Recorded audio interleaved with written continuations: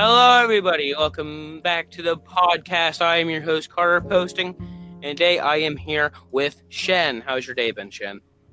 Good. All right, it's great to hear. So, Chen, I'm a political person. How would you define yourself politically? Well, first of all right, I don't identify with any political label, but I would describe myself as a pretty left-wing person, at least on the American political scale. All right. I wouldn't describe myself as a socialist because I don't know enough about socialism.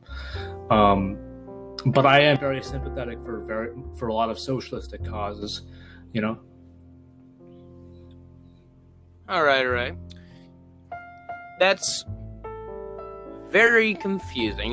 What socialist causes do you mean? Well, first of all, I don't think that we should put corporations, first of all, are not people. All right? And Whoa, come on, man. You're going to make Mitt Romney feel bad. Yeah, well, corporations, all right, are prioritized way too much by the American Republican Party, and just we to the point where we literally think that somehow corporations or right-wing Republicans are going to think that corporations are going to fix the climate crisis, which they aren't. All right, you know, and I completely agree. A lot of times, what I see from like right-wing libertarians and like free market Republicans is that this sort of idea that that free market capitalism and prioritization of corporations will sort of bring an end to fucking bureaucracy, if I'm using that word correctly, and like aristocracy, rather than the opposite effect of just creating class divide. Yeah, and it's obviously not true, all right, because you end up with so many problems. For example, Reagan, all right, ended up the budget, all right, after that man left office. Do you know how big it became? All right, because he made so much tax cuts for the rich, all right? I mean, he nearly tripled the national debt, didn't he? Like, something funny is that oftentimes Republicans will, rant and rave about how bad the economy was under Jimmy Carter, but if you look at every single post-World War II Republican president, how many left office with a good economy? Not many. I believe it was Eisenhower and Ronald Reagan, and that's it. Nixon, Ford, Bush 1 and Bush 2 all fucked it all up. Yeah, and I believe that actually the only reason why the Reagan economy was so good was, correct me if I'm wrong, it was actually because of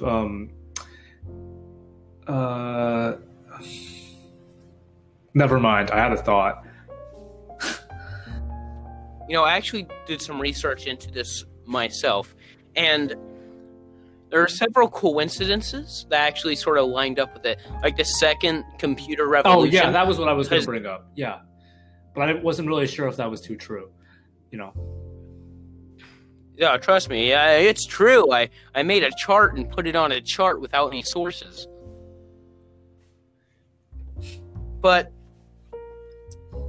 it was the 1980s would have been an economic boom despite whoever was in office, in my opinion, because the Vietnam War was ending, or Vietnam War had been over for a couple years, and that sort of demilitarization and direct United States action starts kicking in, positively for the economy. Our computers and the way we did business was starting to get better. There was a lot of Middle Eastern turmoil in the 70s, which caused long lines at the pumps and for the economy to go further down. So no matter who would have won in 1980, Jimmy Carter, Jeb Bush, Ronald Reagan, it would have been a good economy. Yep. But enough about Reagan. What about Biden? So Biden's been president for about 48 days. So what do you think about his conduct in office so far? Well, I'm going to say right off the bat, I think it's horrible. Okay? The kids are still in the cages, all right? He's barely passed anything, all right? And also, well, I mean, I could give him, there are people like Joe Manchin and Kristen Sinema, all right, that are blocking a lot of his agenda, all right? But I don't want to give him too much credit because he's still involving us in the Middle East, all right? We're drone striking all the time, all right, rather than raising the minimum wage, all right, which I just don't think is right, okay? It is simply not right. And even if Joe Manchin and 8 other senators and that one chick from Arizona that did little, thumbs down Bob. That was weird. Weird. Like, I cannot describe, what was she thinking? Just like, that thumbs up was so horrible. Like, you're like whipping and nay-naying to the fucking,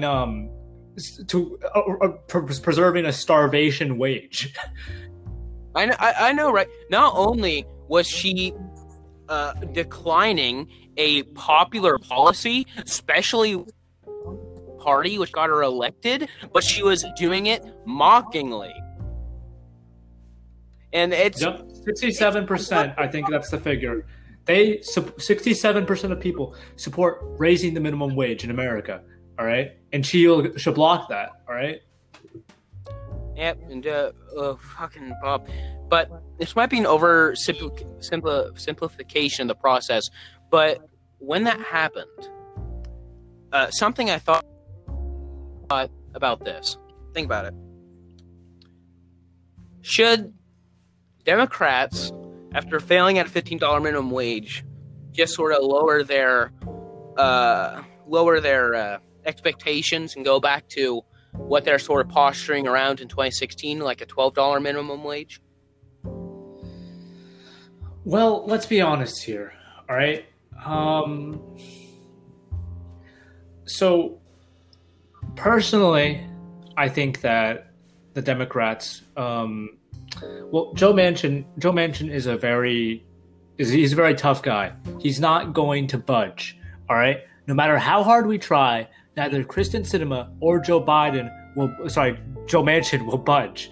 All right. So yes, I think that we should probably we have to compromise. All right. That's a part of politics. Yeah. Like, we need a $15 minimum wage, but a $12 minimum wage is better than a $7. Yep. And I believe, and completely off topic, did you see Representative Tim Ryan from Ohio fucking going off against the Republican representatives? I only saw a few seconds of it, but he was very passionate. I just remember that. That was cool, dude. I want to see him try to run for governor. Tim Ryan, I don't know if I like him too much because he's against Medicare for all. Yeah. I don't even...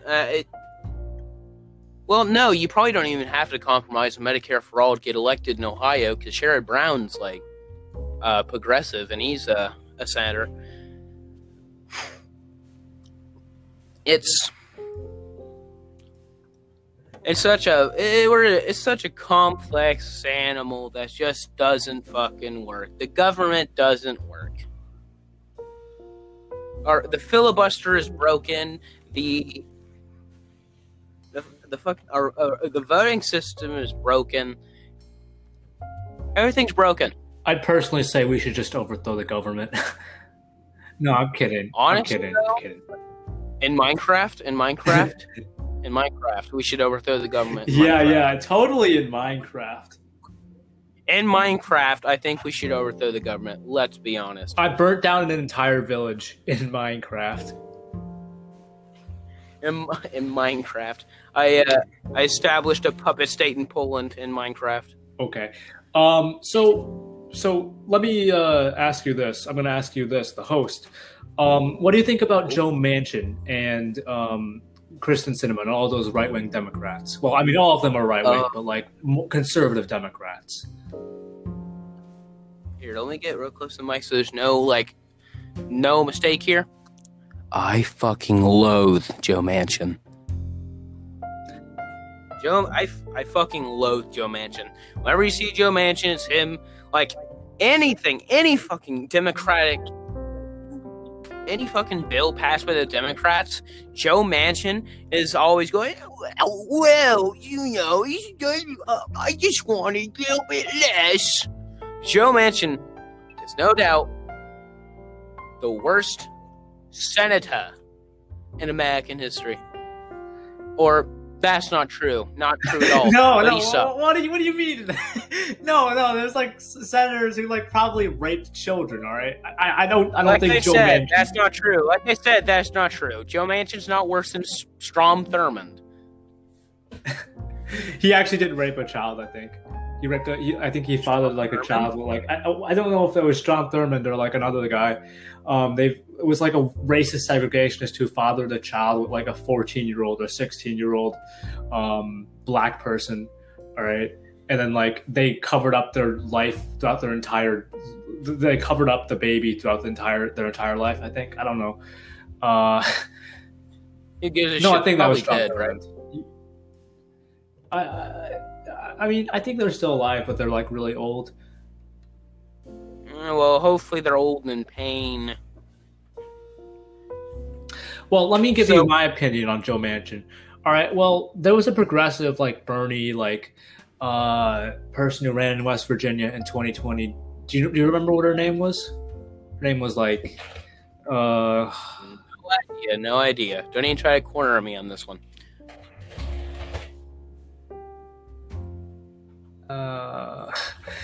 Technical difficulties for a moment.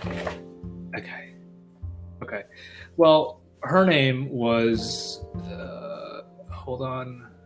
Her name was Paula Jean Swearinen. All right, and she only won 27% of the vote. All right, and her opponent, Shelley Moore Capito, or I don't know how to pronounce it, won 70% of the vote. All right, and I just think that you can't elect someone who's like more liberal in West Virginia. All right, it's impossible. Well, elections are complicated. Sometimes flukes happen. Sometimes you're able to get someone that's just like I don't know. There's a Democrat in Montana, Doug Jones was elected in Alabama. So you said it was in 2020, right? Yeah, 2020. I think. Well, once she was already going against the wall, she was running in an election year. In a midterm, you have a decent chance at flipping a strong Republican or Democrat state, because sometimes turnout might just be a little bit loopy or whatever. But in a presidential election year, usually those bad boys, they follow. Unless you have like a super popular candidate like Barack Obama in 2008, the Senate usually follows roughly with the states that are won by each presidential candidate, and that's exactly what happened in 2020. Yep. Well, the thing is, all right, more and more people are leaving West Virginia, all right, like over time, all right. So I just think that the state is going to go slow, is going to keep drifting Republican. I don't think there's much of a chance, like a good chance of us ever flipping it, all right, without like a conservative Democrat, all right. But I mean, maybe I could understand if you said like if she won by like 40% of the vote, but like she won like 27% of the vote, all right. It's impossible, man. I think even like No, like there are Republicans, all right, who have in Connecticut, all right, Republicans have won by like have won bigger margins than in West Virginia, all right, and Connecticut hasn't gone Democrat and like I don't know, sorry, Republican in like God knows how long, all right, like West Virginia is just a mess, all right. Well,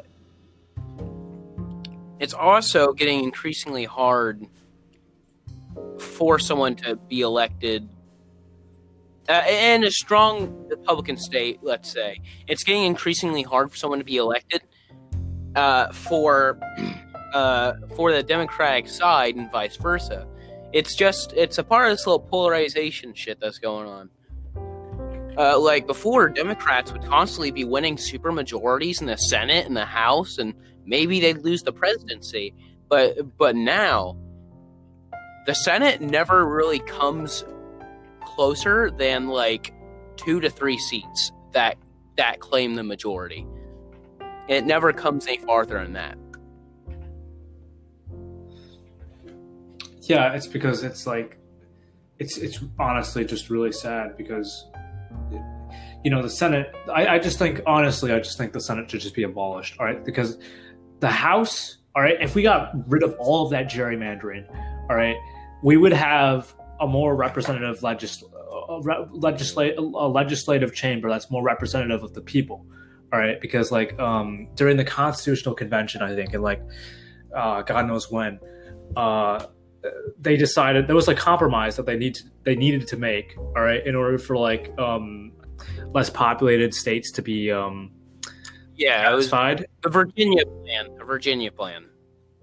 I think they needed to give like 2 senators to each state and like two chambers, one that was like representative of like by population, and then the other represented by just like where everyone was equal. By states were equal to each other, and then the next one people were equal to each other. I just think that can't work anymore in a modern democracy. And of course, Republicans are going to block that with every opportunity.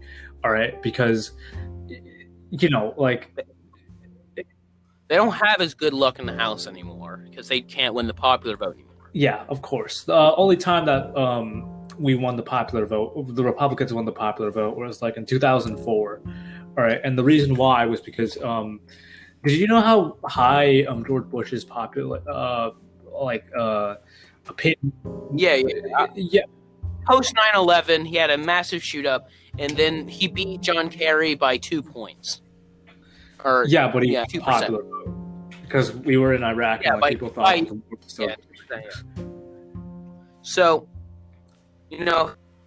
solution to the Congress problem. It gets rid of gerrymandering and everything. Make Congress proportional. If you get 60% of the votes, you get 60% of the seats. And just a big old House of Representatives, and that's it. You shouldn't need supermajorities to pass anything. It's ridiculous. Yeah, but we're in America. Our democracy needs to be refreshed. All right, let's be honest here. Let's just press the reset button in Minecraft. In Minecraft, of course. In Minecraft, of course. I mean, you can't risk anything.